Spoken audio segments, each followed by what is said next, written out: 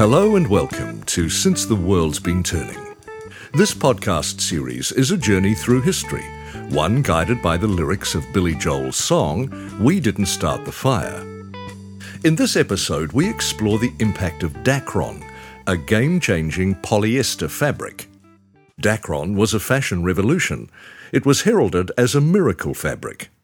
Marketing stressed that it could be worn for 68 days straight without needing ironing. For exhausted housewives, this marketing line proved irresistible.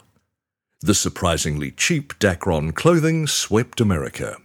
Soon everyone was swishing around in this low-maintenance fabric that promised to do everything natural fibers could not while retaining their advantages. Yet it was a flash in the pan. Dacron was deeply uncomfortable and wasn't breathable. This liberating fabric for the housewives of America was stifling for their children and soon became associated with uncomfortable, cheap clothing. It struggles to shake that stigma to this day. Dacron, as a name-brand polyester, has fallen from popular fashion, but its influence remains in the socks on our feet and the shirts on our backs. It started a modern material science revolution that was refined and has seen affordable, comfortable fabrics become readily available, but at a cost. The environmental damage these plastic-based polyester fabrics like Dacron have done is becoming increasingly clear. These apparently trivial, everyday issues like wrinkled clothing were being felled by advances in science left, right and centre as the 50s marched on. America was convinced the solution to any of its issues was waiting in a laboratory somewhere. In many cases, this faith was well placed. If your most pressing issue in 1950s America was the scourge of wrinkled clothing, then DuPont Chemicals was here to save you. Miracles can happen, advertisements would proclaim. DuPont's new miracle fabric, an entirely synthetic polyester fabric called Dacron, had arrived. The people of the world would soon be freed from the terror of natural fibers.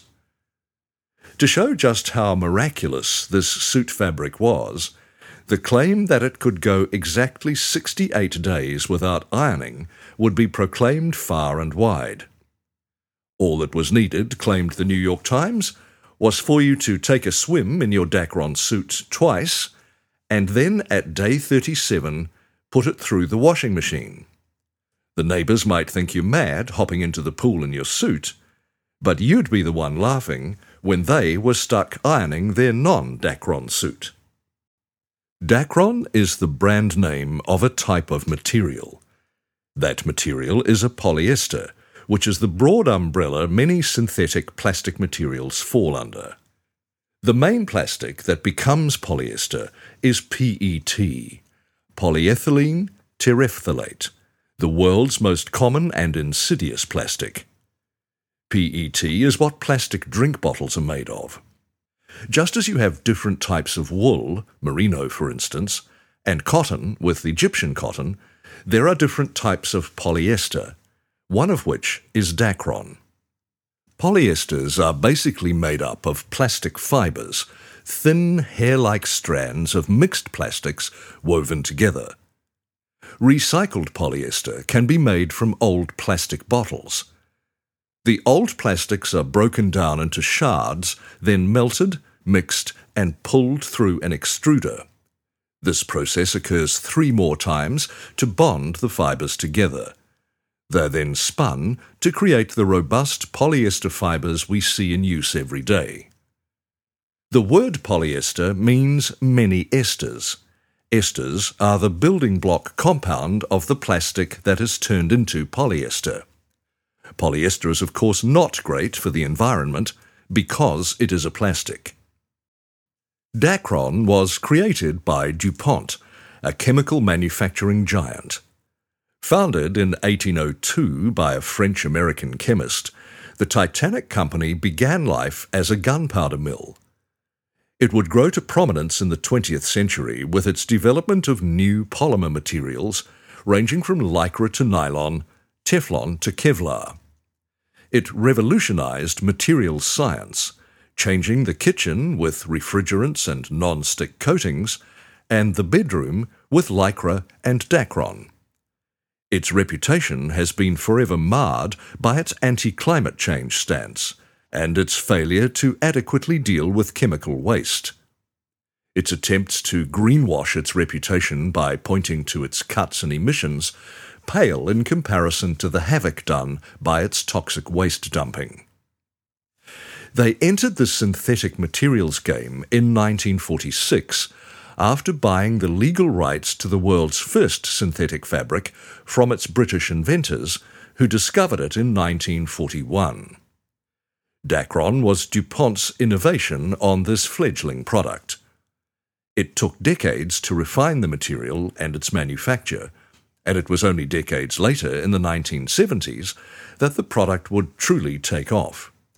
Yet it was hardly unsuccessful in its early days. In 1953, it was reported that over $2 million worth of Dacron suits had been sold. It was a hit. Producers truly could not make enough of it, yet DuPont could. They quickly had far more of it than they could sell, anticipating the appetite for the new fabric correctly, but failing to anticipate teething issues with turning the fabric into suits, dyeing it, and processing it. These issues created a bottleneck which held the suits back from wider availability in its early years. At first, polyester business suits, today seen as cheap, were marketed at the high-end affluent market. Wearing this space-age, science-made material quickly came to be seen as the height of sophistication and in keeping with the zeitgeist. Dacron's other properties made it a common-sense choice. It dried quickly and kept its colour well after a wash. With the rise of the washing machine, it was the perfect fabric. Wool would take too long to dry, and other synthetic fabrics would fade as they were washed. The longevity and ease of care of Dacron clothing meant its popularity spread, and it did not remain the preserve of the wealthy for long.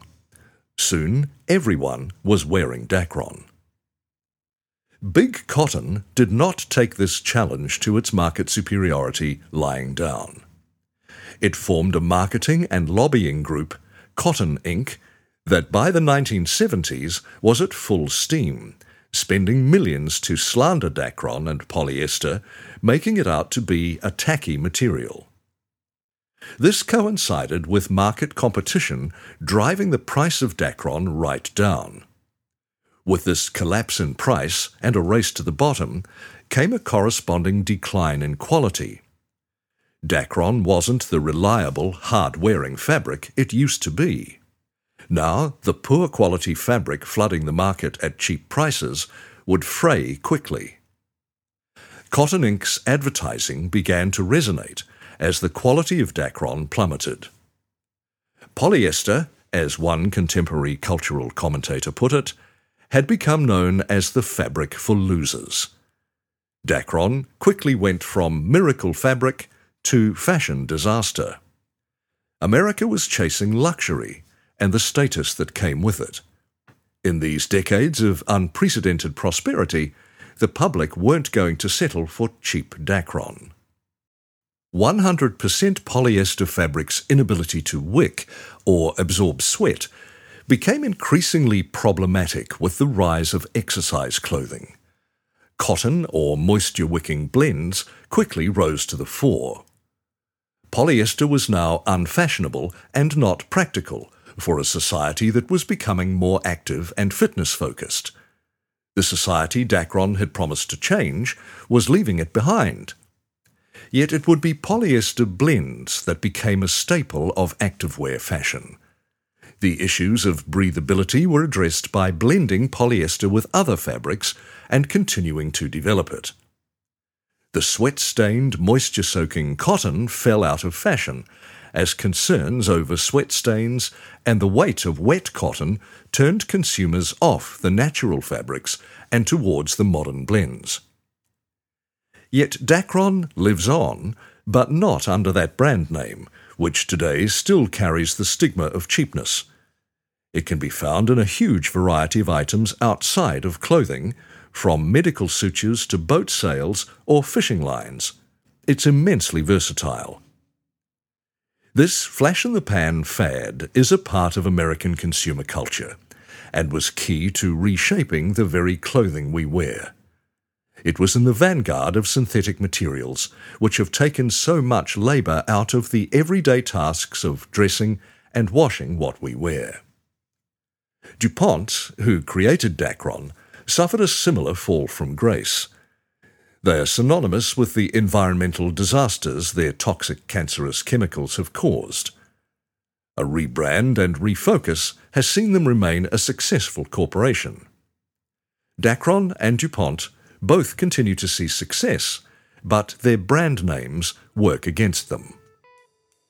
Thanks for listening to Since the World's Been Turning. Thanks to Will McGillivray for the introduction music and to our writer, Angus Wilson.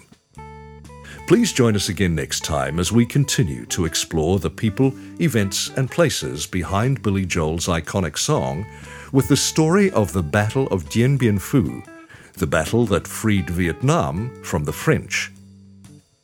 For more episodes and information, you can follow NZ Pods, that's P-O-D-Z, on Instagram and Facebook, or you can visit our website, www.nzpods.com, that's nzpodz.com. Giving us reviews and ratings on your podcast service helps us share this project with more listeners, so please share your thoughts. We greatly appreciate your help in keeping this project going.